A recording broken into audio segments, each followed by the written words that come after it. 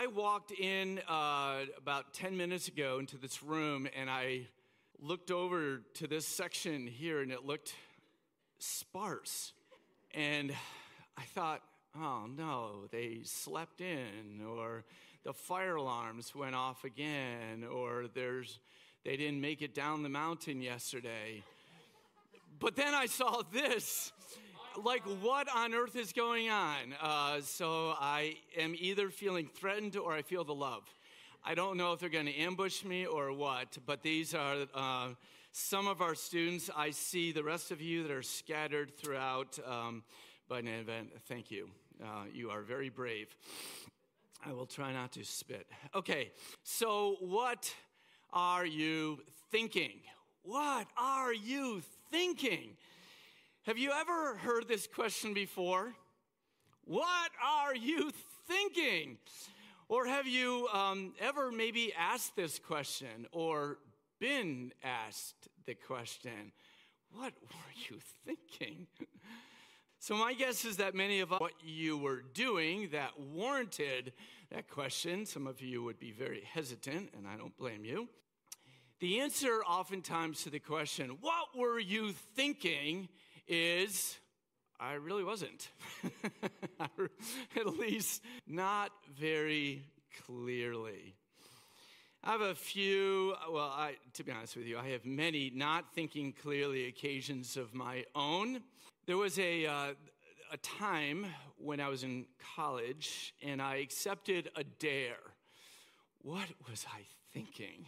So the dare was to try drinking So again, don't do this at home. Anyone, please, kids, students, don't do this. So the dare was to drink a half gallon of water within a half an hour. Yeah, and many of you are thinking, how hard can that be? Half gallon of water. Do not try that. Bad things will happen. And especially do not try it just before you're planning to go to bed, like I did. Like, what was I thinking? That was the question I kept asking myself every hour when I was getting up to walk down the hallway to do you-know-what. What was I thinking all the next day because I didn't get any sleep? What was I thinking? Oh, what a stupid thing. Clearly, I was not. Well, we're not going to spend the rest of this morning talking about foolish things that I've done or foolish things that you've done. However, I want to give you, those of you joining us online, an opportunity to maybe type in the chat. If you've done one of these, what was I thinking kinds of things, just put in the chat, been there, done that, and we'll know exactly what you mean. That'll be fun.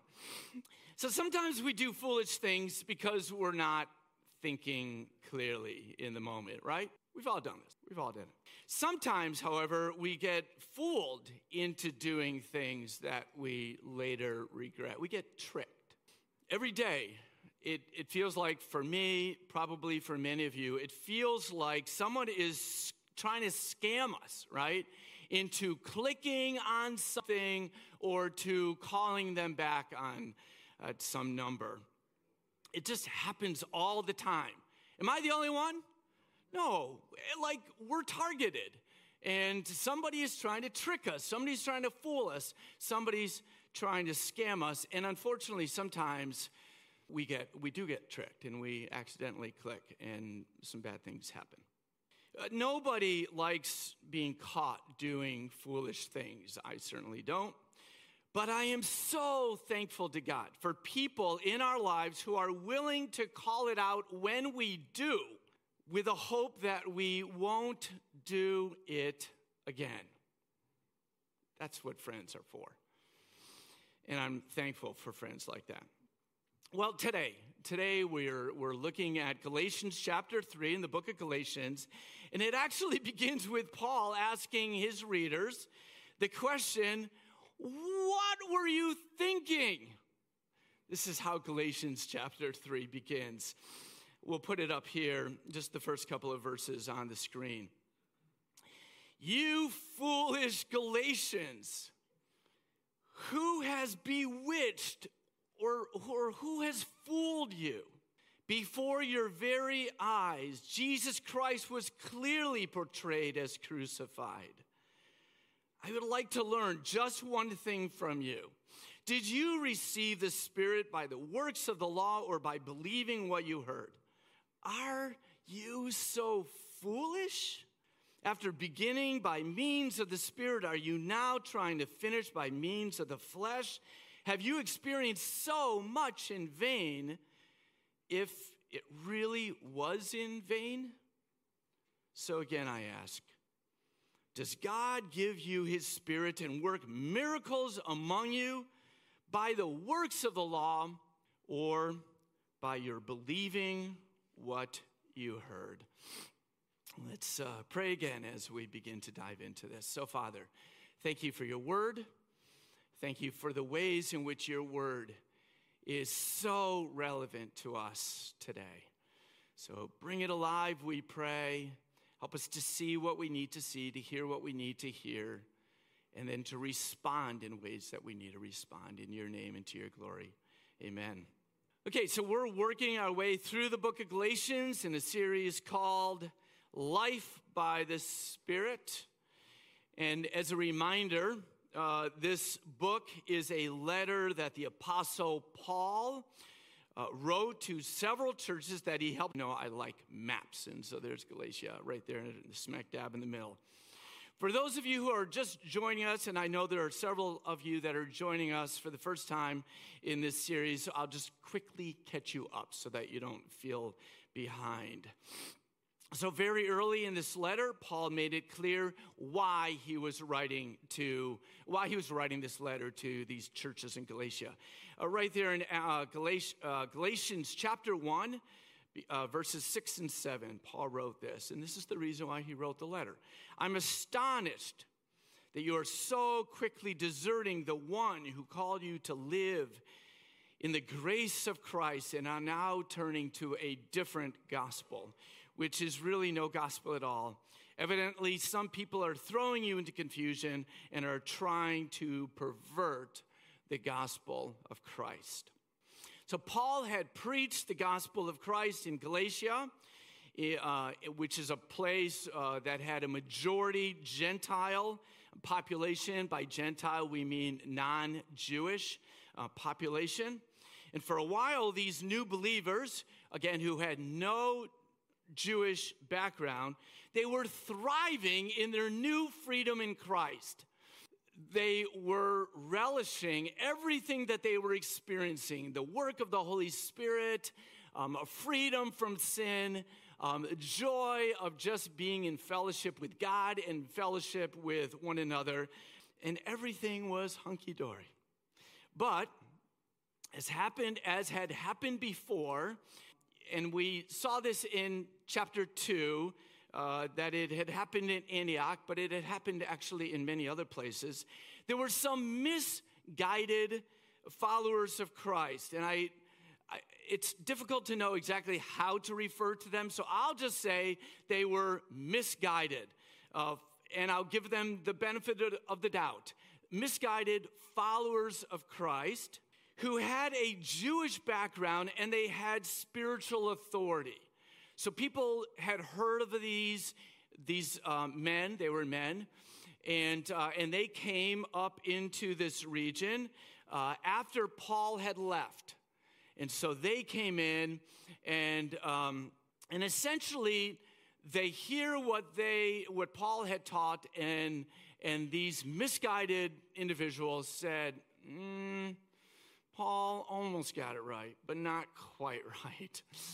And so these guys began to insist that actually really what they needed to do was, yes, believe in Jesus, but also follow the Jewish laws and traditions, right? This is what they're saying. And they spoke with authority and with conviction and probably with some misconstrued scripture, and they convinced these young believers that this was exactly what they were to do. And so they began to get all confused. And so this is the corruption of the gospel that Paul is referring to when he said that they preached a different gospel, which actually is really no gospel at all. Paul is very clear about this. So to make a clear distinction between the true gospel, we'll say, and the false gospel, Paul says this in chapter 2. We who are Jews by birth, as Paul was, and not sinful Gentiles. And this was just a disparaging term that was used by some of these misguided individuals. Those sinful Gentiles. Be careful of them. Stay away from them. So we who are Jews by birth and not sinful Gentiles know that a person is not justified by the works of the law, but by faith in Jesus Christ. Can anybody say amen to that? Yeah, okay. That is what we call the true gospel. I think that Aaron did a great job last week bringing us through Galatians chapter 2. And here he did a great job making the distinction between this false and this true gospel.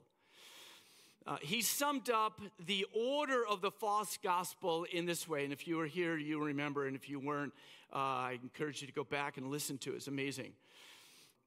The order of the false gospel is this: accept Jesus, obey the Jewish laws, and then be saved. That was their formula, if you will. Paul's point was that this false gospel is out of order. The true gospel is this: accept Jesus, be saved, hallelujah, and then obey God. Obey God. I think that's beautiful. Isn't that awesome? Yeah. We get to obey God. We don't have to earn our salvation. We get to. And it's our joy doing so. So this is the gospel Paul had preached in Galatia. This is our review for many of you. But sadly, the group of misguided Christian leaders who visited these young churches, as I said, they persuaded these believers into being justified with God was the result of following Jesus and following the Jewish law. So now we get to chapter 3. And again, Paul is wrestling with this. He's disappointed with them. He's maybe borderline angry with them, for falling for this scam. And how could you? After all that you've experienced, how could you? And so you see this here in the beginning of chapter 3. He's trying to wrap his mind. How could they fall for such nonsense? What are you thinking? So in rapid fire succession, Paul asked 5 questions in just the 5 verses of the chapter. I don't know if you've ever had meetings like this where you just ask one question after another. You don't even get a chance to answer. It's like, bam, whoa, chill, But Paul's not going to chill. He's just going to hit them with 5 questions. First one, who's bewitched you? Who's bewitched you? Who's fooled you? Who's tricked you? Who's scammed you? And of course, the answer are those who were peddling this different gospel that said faith in Christ was not enough to be right with God. That's who. The second question, did you receive the Spirit by the work of the law or by believing what you heard? And the answer was they had received the Spirit by simply believing the true gospel. That's how they had received it. They just needed Paul to remind them of that. Third question, are you so foolish? Well, when you put it that way, maybe. Yeah, the answer is sadly yes, we are. Number 4, after beginning by the means of the Spirit, are you now trying to finish by means of the flesh? And again, the answer is sadly yes. I guess this is exactly what we're trying to do. Geez, we've been tricked, haven't we? And then have you experienced so much in vain if it really was in vain? So as new Christians, the Galatians, as I've said, they've experienced the joy of their salvation. I remember as a new Christian feeling just so liberated from everything that had once held me a slave. It was very difficult for me to contain my enthusiastic response to God's grace in my life. And I didn't have much of a filter, so I just shared it with everybody. And I've shared with you before that I didn't really know how sometimes to share my enthusiasm tactfully. And so I know that I turned some people off, but I couldn't contain it. It's the point. I was so overfilled with joy, as were these young believers in Jesus Christ.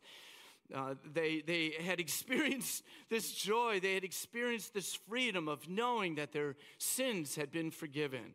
And they had experienced also the power of the Holy Spirit at work in their community. And they have seen miracles take place that only God could do. They had witnessed all of this. And Paul's point was that to believe that what Jesus accomplished on their behalf wasn't sufficient was to believe that his death on the cross was in vain, as was, of course, all human attempts at earning salvation. Sometimes we need to be asked more than once, what were you thinking? Like, what were you thinking? What were you thinking? The voice of my parents are coming back right now. Multiple times, what were you thinking? Mom, the answer's the same. I don't know. I don't have a better answer. Sometimes we need to be asked more than once. Paul needed to ask the Galatians more than once.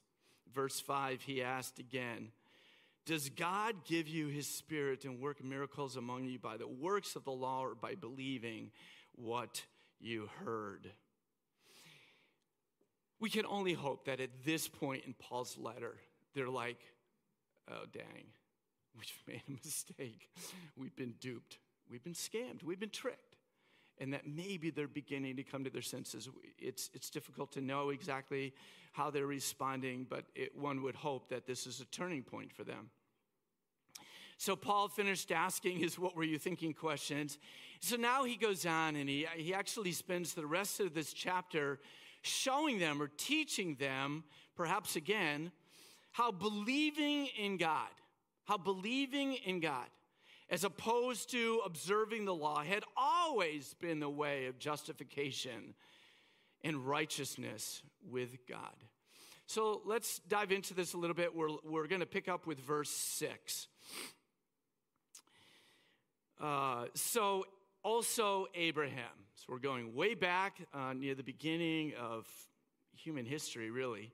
So also Abraham believed God, and it was credited to him as righteousness.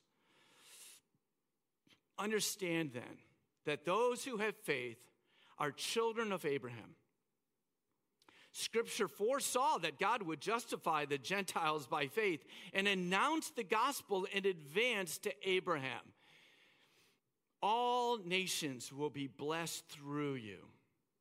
So those who rely on faith are blessed along with Abraham, the man of faith. For all who rely on the works of the law are under a curse. As it is written, cursed is everyone who does not continue to do everything written in the book of the law. Clearly, no one who relies on the law is justified before God, because the righteous will live by faith. Some of you might remember that phrase from the book of Habakkuk that we looked at this summer. The law is not based on faith. On the contrary, it says the person who does these things will live by them. Christ redeemed us from the curse of the law by becoming a curse for us. For it is written, cursed is everyone who is hung on a pole. He redeemed us in order that the blessing given to Abraham might come to the Gentiles through Christ Jesus, so that by faith we might receive the promise of the Spirit. So much in this passage. So glad those of you in home group got to go deep with this passage. We're not going to be able to go super deep, but would love to have coffee with you if you want to discuss this passage in more depth later. Paul referred to these Gentile believers. He referred them back to this guy named Abraham. And it's because Abraham, according to Scripture, was given God's righteousness, or was credited to him as righteous, 430 years before the Jewish law was even given. So anybody, right? So, I mean, that just puts an end to the argument where you got to, fulfill the law in order to be righteous. No! For hundreds of years beforehand, people like Abraham were getting right with God because they believed God, even before the law was given. It's a mind-blowing concept, even before Moses. So in this section, Paul argued that rather than being a means of salvation, as some people thought, the law was given actually, as we see in many places, was actually given to expose our need for salvation. That was the purpose of the law. He made this point in another letter when he wrote, and this is in Romans chapter 3, verse 20, "Therefore no one will be declared righteous in God's sight by the works of the law. Rather, through the law, we become conscious of sin." That's the purpose of the law. Not to save us, but to help us to realize how badly we need to be saved. Yeah? Yeah, it's helpful in that way. Anyone who would believe that they can earn their salvation through keeping the law is merely fooling themselves, is what Paul is saying. Using Paul's language, they actually have fallen under a curse. They are cursed because they have been scammed into believing that they can save themselves. But thanks be to God. Thanks be to God for providing a way for Jews and Gentiles, people like me, to be saved. Not through the law, but through faith in Jesus Christ. Anybody else thankful for that? Amen. In order to be free from this curse of thinking that we can, or somehow that we have to save ourselves, the good news is that Jesus took upon himself our curse. This is what Paul is writing about. That's the good news. How do you get rid of the curse? Let Jesus take it from you. This is what he wants to do. He hung on the cross. This is what it means by the pole. He hung on the cross so that by faith and only by faith in him could any of us be saved and then receive the Holy Spirit.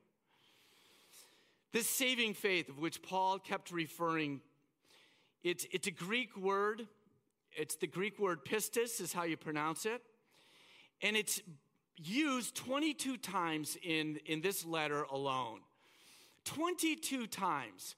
It's a short letter. 22 times this Greek word pistis comes up. Faith and believing.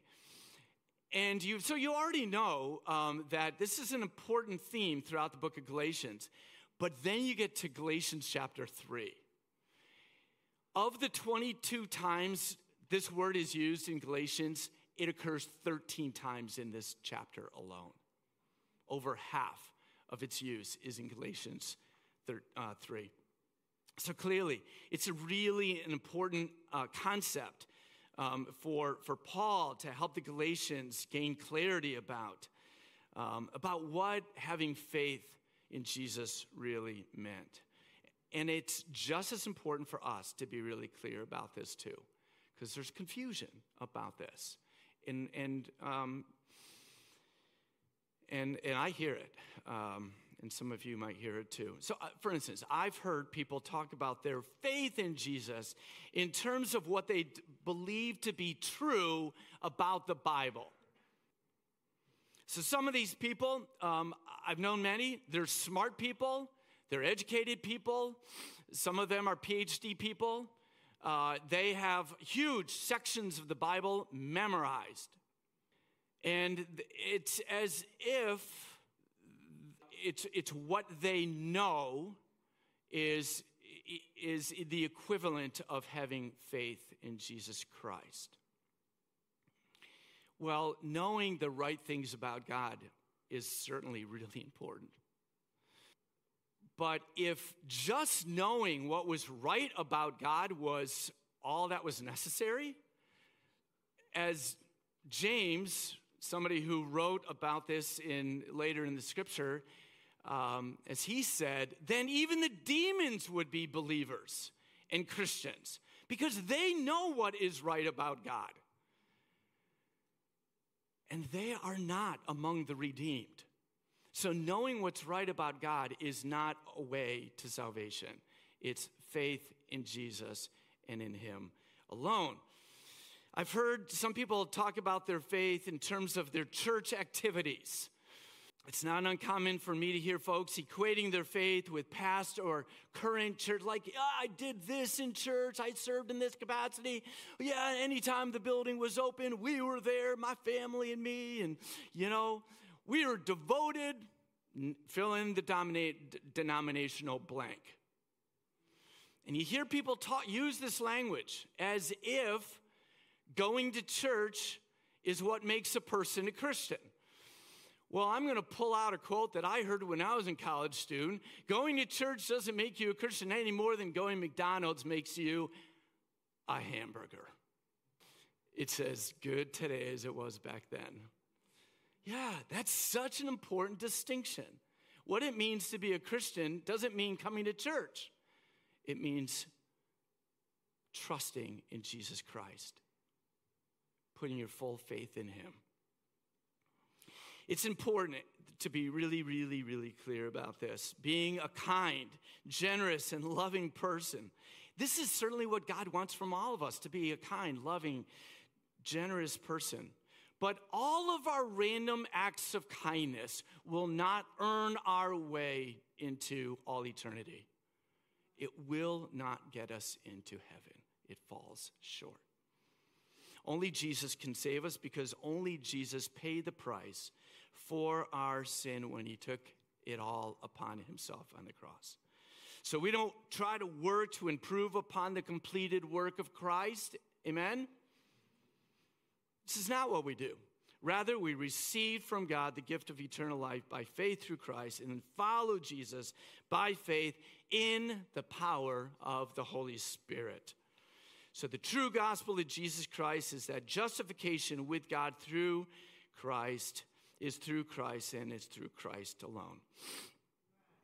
Okay, so I'm going to go out on a limb a little bit. I'm going to define what faith in Jesus Christ is. I'm sure that some of you can improve upon this. This is just my attempt. I think it's pretty good, but not necessarily perfect. So feel free to improve upon this as you can. What does having faith in Jesus Christ mean? I think it means this: acknowledging that we have no ability to save ourselves. We are hopeless in this way. Hopeless. We can do lots of other things, but this we cannot do. We're smart, we're capable, we can fix things, we can build things, we can do beautiful stuff, but we can't save ourselves. That's number one. Number two, accepting that our only hope for salvation is Jesus Christ. I feel like I've already driven this one home. Going to move on. Surrender our lives to Jesus. This is number three. We're just going to surrender our lives to Jesus, recognizing that it was he that gave us our lives. They belong to him. We're just going to give them back to him. And we're going to just say, God, not my will anymore, but yours be done in my life, because you know it's best. You're the designer of this. So I just give it back to you. Make of it as you would. And then finally, having faith in Jesus means that we follow Jesus Christ in obedience to what he's instructed. We don't cherry pick. Well, I like this, I like that commandment, I like this commandment. No, Jesus taught it, we do it. We do it, we obey it.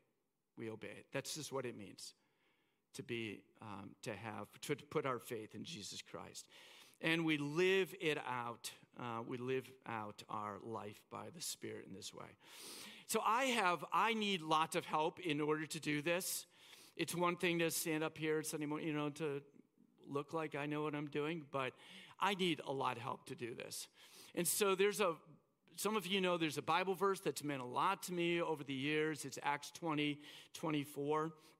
And I refer to it as my life verse. And it really helps kind of keep me on target here. This is a quote from the Apostle Paul. I consider my life worth nothing to me.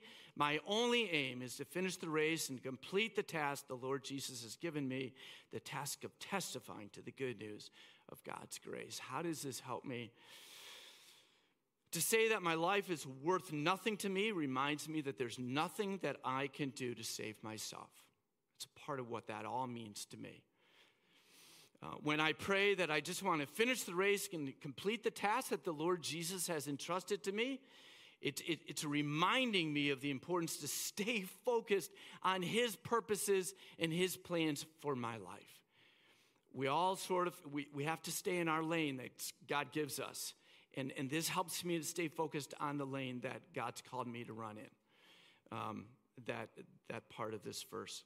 I'm reminded by this verse of my responsibility to make known to others the gift of God's grace through Christ. This verse reminds me of this every day. And then also it reminds me of my own daily need for God's grace. Acts 20:24 kind of roots me every day in what it means to live by faith or to put my faith in Jesus Christ.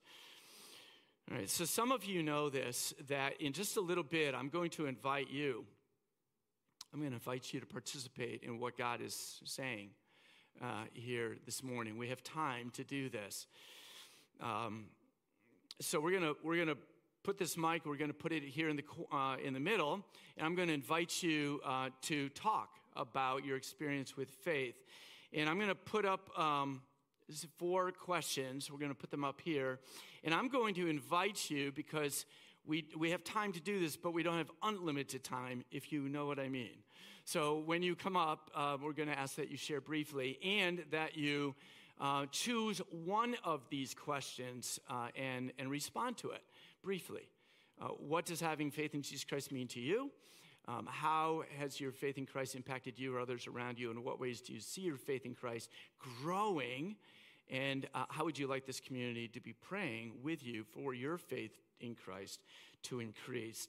So I'm going to keep these up just for a little bit longer so that you can consider which question you would actually like to share your answer with this morning.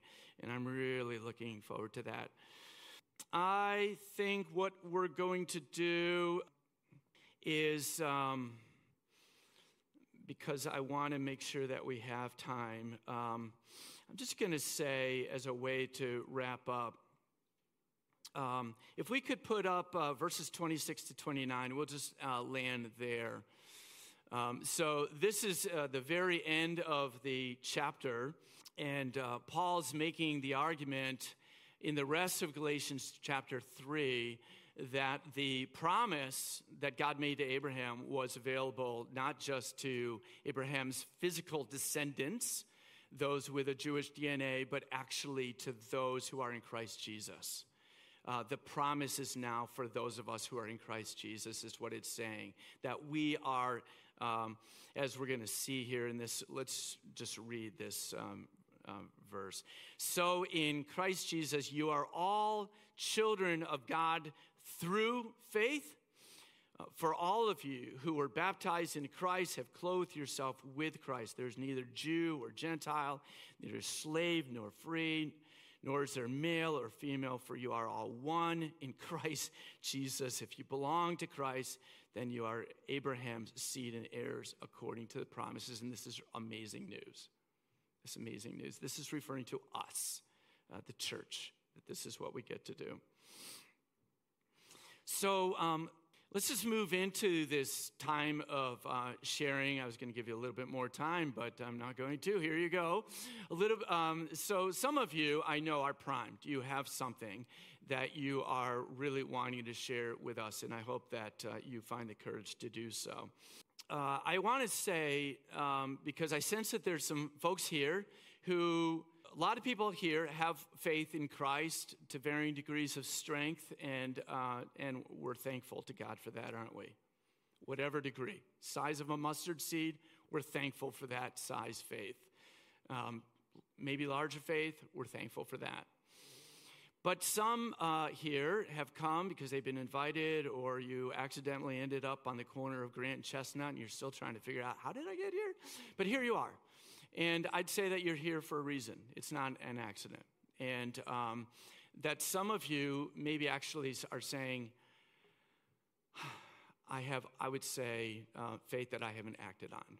And as an adult, I need to act on this faith. I need to give my life. I need to put my trust in Jesus Christ now as an adult.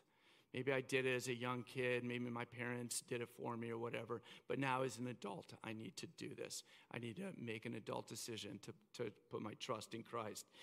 And so as you are hearing these stories that you're about to hear, I've never heard them before, I don't think. So maybe God will speak to you and give you the courage to respond also by faith and trusting him as your Lord and Savior. How are we doing? We're doing good?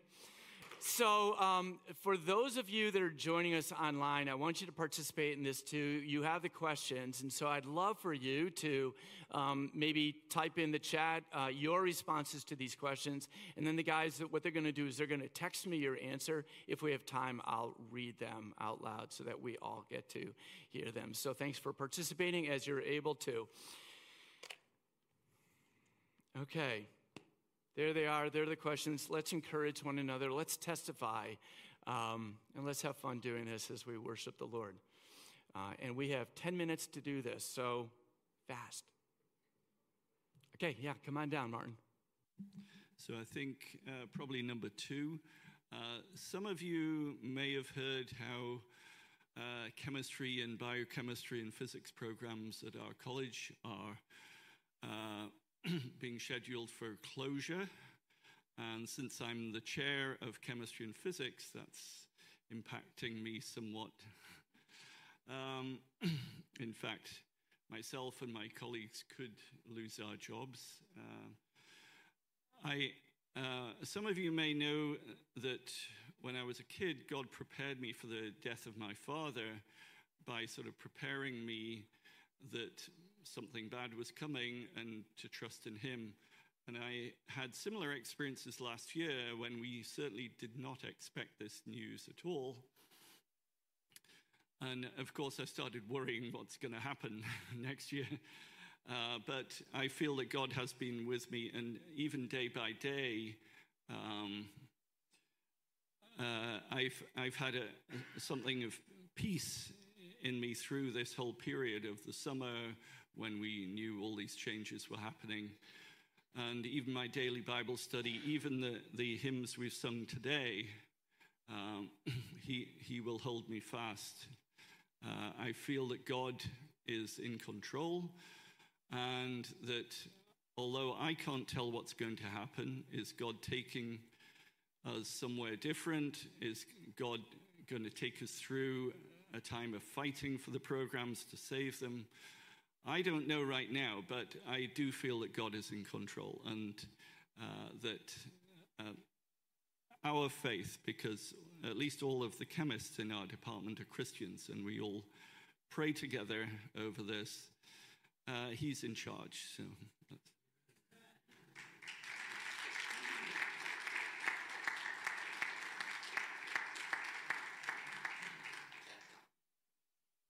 time talking in a crowd, but I got a testimony that God has sent to me. Back in March 4th, I had a lung collapse, and I ended up in the Augsburg Hospital. And it was the weirdest thing I ever went through in my life. When they put the anesthesia to me, I felt my body rolling through clouds, and I was rolling up. And it was like, this is the end. You're done. Your days are done. And I was like, oh God, please take me. And the Lord brought me like right to the edge of the roof. And I didn't see him, but I heard him say, I'm not ready for you yet. I got more plans for you. And I felt my body come back to earth. It was the weirdest thing I ever felt in my life. But to this minute, I learned that it's a second. You're here 1 second, you're gone the next second. It's that quick. And I believe coming to church, having faith in the Lord is what's keeping me walking right now on the earth. And I really believe that faith in the Lord and coming to this church and dealing with other people in churches, there's an answer to this for me somewhere along the line. And I'm starting to learn what it is. And it's to reach out to other people. And as a living, I feed people every day. And I just want to thank God for what he's done for me. And to let you know that's a split second from life to death. And the Lord is the one that's going to be making the choice.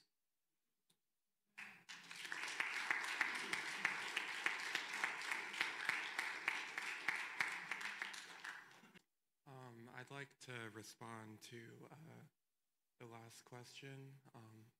I'm someone who struggles with sort of insecurities about myself and my abilities, and I've just been praying lately that I would come to believe what my Father says about me and his plans for my life, and that's what I've been praying about lately. But I think that I do feel that he is moving in my life in that way because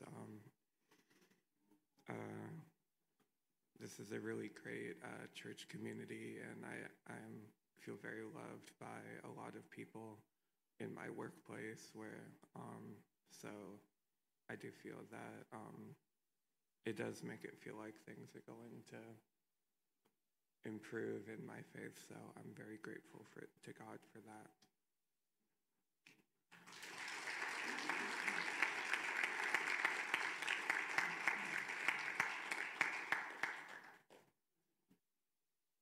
So if I cry, it's all good. I was thinking when Glenn was sharing that in that chapter, it talks about faith 22 times. It's because faith is hard. Like sometimes having faith is really hard, even though we know it's the right thing, it's just hard. And some of you may know that I have a child who has a lot of major health issues that range from physical to emotional to spiritual, lots of things. And it's been a long road, 8 years since the fun started. And I've had to walk through times when I'm like, I don't want to do this anymore. I don't want to feel like this anymore. And about 4 years ago, God was like, well, you have to choose what you are focused on. Are you focused on me, or are you focused on what's hard? Because God is not hard. His yoke is easy and his burden is light. But the world is hard. So we live in a world that is not encouraging. We live in a world where you see more bad than good. And what God showed me 4 years ago is what is changing, even in the midst of this suffering. What is better? Because sometimes we just look for what's not good. My relationship with my child was broken for a while. I'm here to testify today that it is healing. My faith was part of that struggle. And God is prevailing. And my child and I are ready to face the new steps she has to take and the new hard things she has to go through. And we're doing it together because God is faithful. It's been hard, and I've hated it. And that's okay, because God can take it if I hate what's going on. God can take it if I'm really mad. God can take it if I've given up for a minute.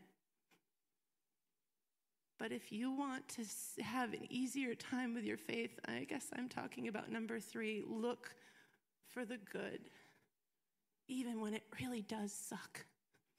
Even when life is a pile of nothing that you want to deal with, there's always ways that God is being faithful. And if you can't see it, find someone to pray with you, because lots of times God will tell them what's good, and they can let you know, because it is hard, but it is worth it.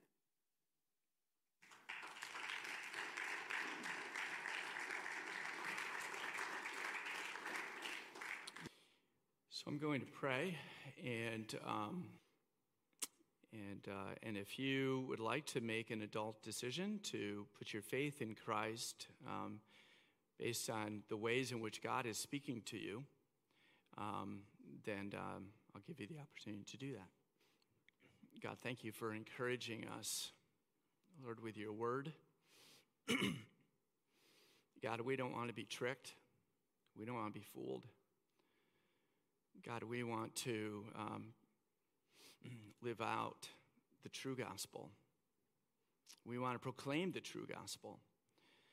And so, God, we pray that you would help us day by day, because there's a lot of scammers out there. God, help us to keep our eyes fixed on you, the author and the perfecter of our faith. And encourage us, God, through the days where the sun is out and it's beautiful and it's bright and it's amazing, but also there are days, God, when it's cloudy and it's awful, and we need encouragement. So God, we pray that you would continue to give us what we need, Father, to, as Scott reminded us, to live our lives faithfully right up to the very end. God, you are worth it. Thank you for the joy of your Holy Spirit. God, thank you for the fullness of life that you have gifted us with, a life that is meant for more than just going through the motions of surviving in this world. But God, you have gifted us with your presence by your Spirit to help us to thrive and to be people of joy, to people who know the fullness of this life, even with all of its responsibilities. So God, help us again not to lose sight of that. For those who are wanting to make a first-time commitment or a first-time adult decision to follow Jesus, I would just invite you to simply confess to God right now that you do not have the ability to save yourself. But in fact, that Jesus, you are now understanding that Jesus is the only one who can save you. So acknowledge that also. And as you give him thanks, I would invite you to surrender your life, saying, God, this life does not belong to me. You have given it to me as a gift. And so I give it back to you. And do with my life as you would. It's an open book, as it were. Write this book.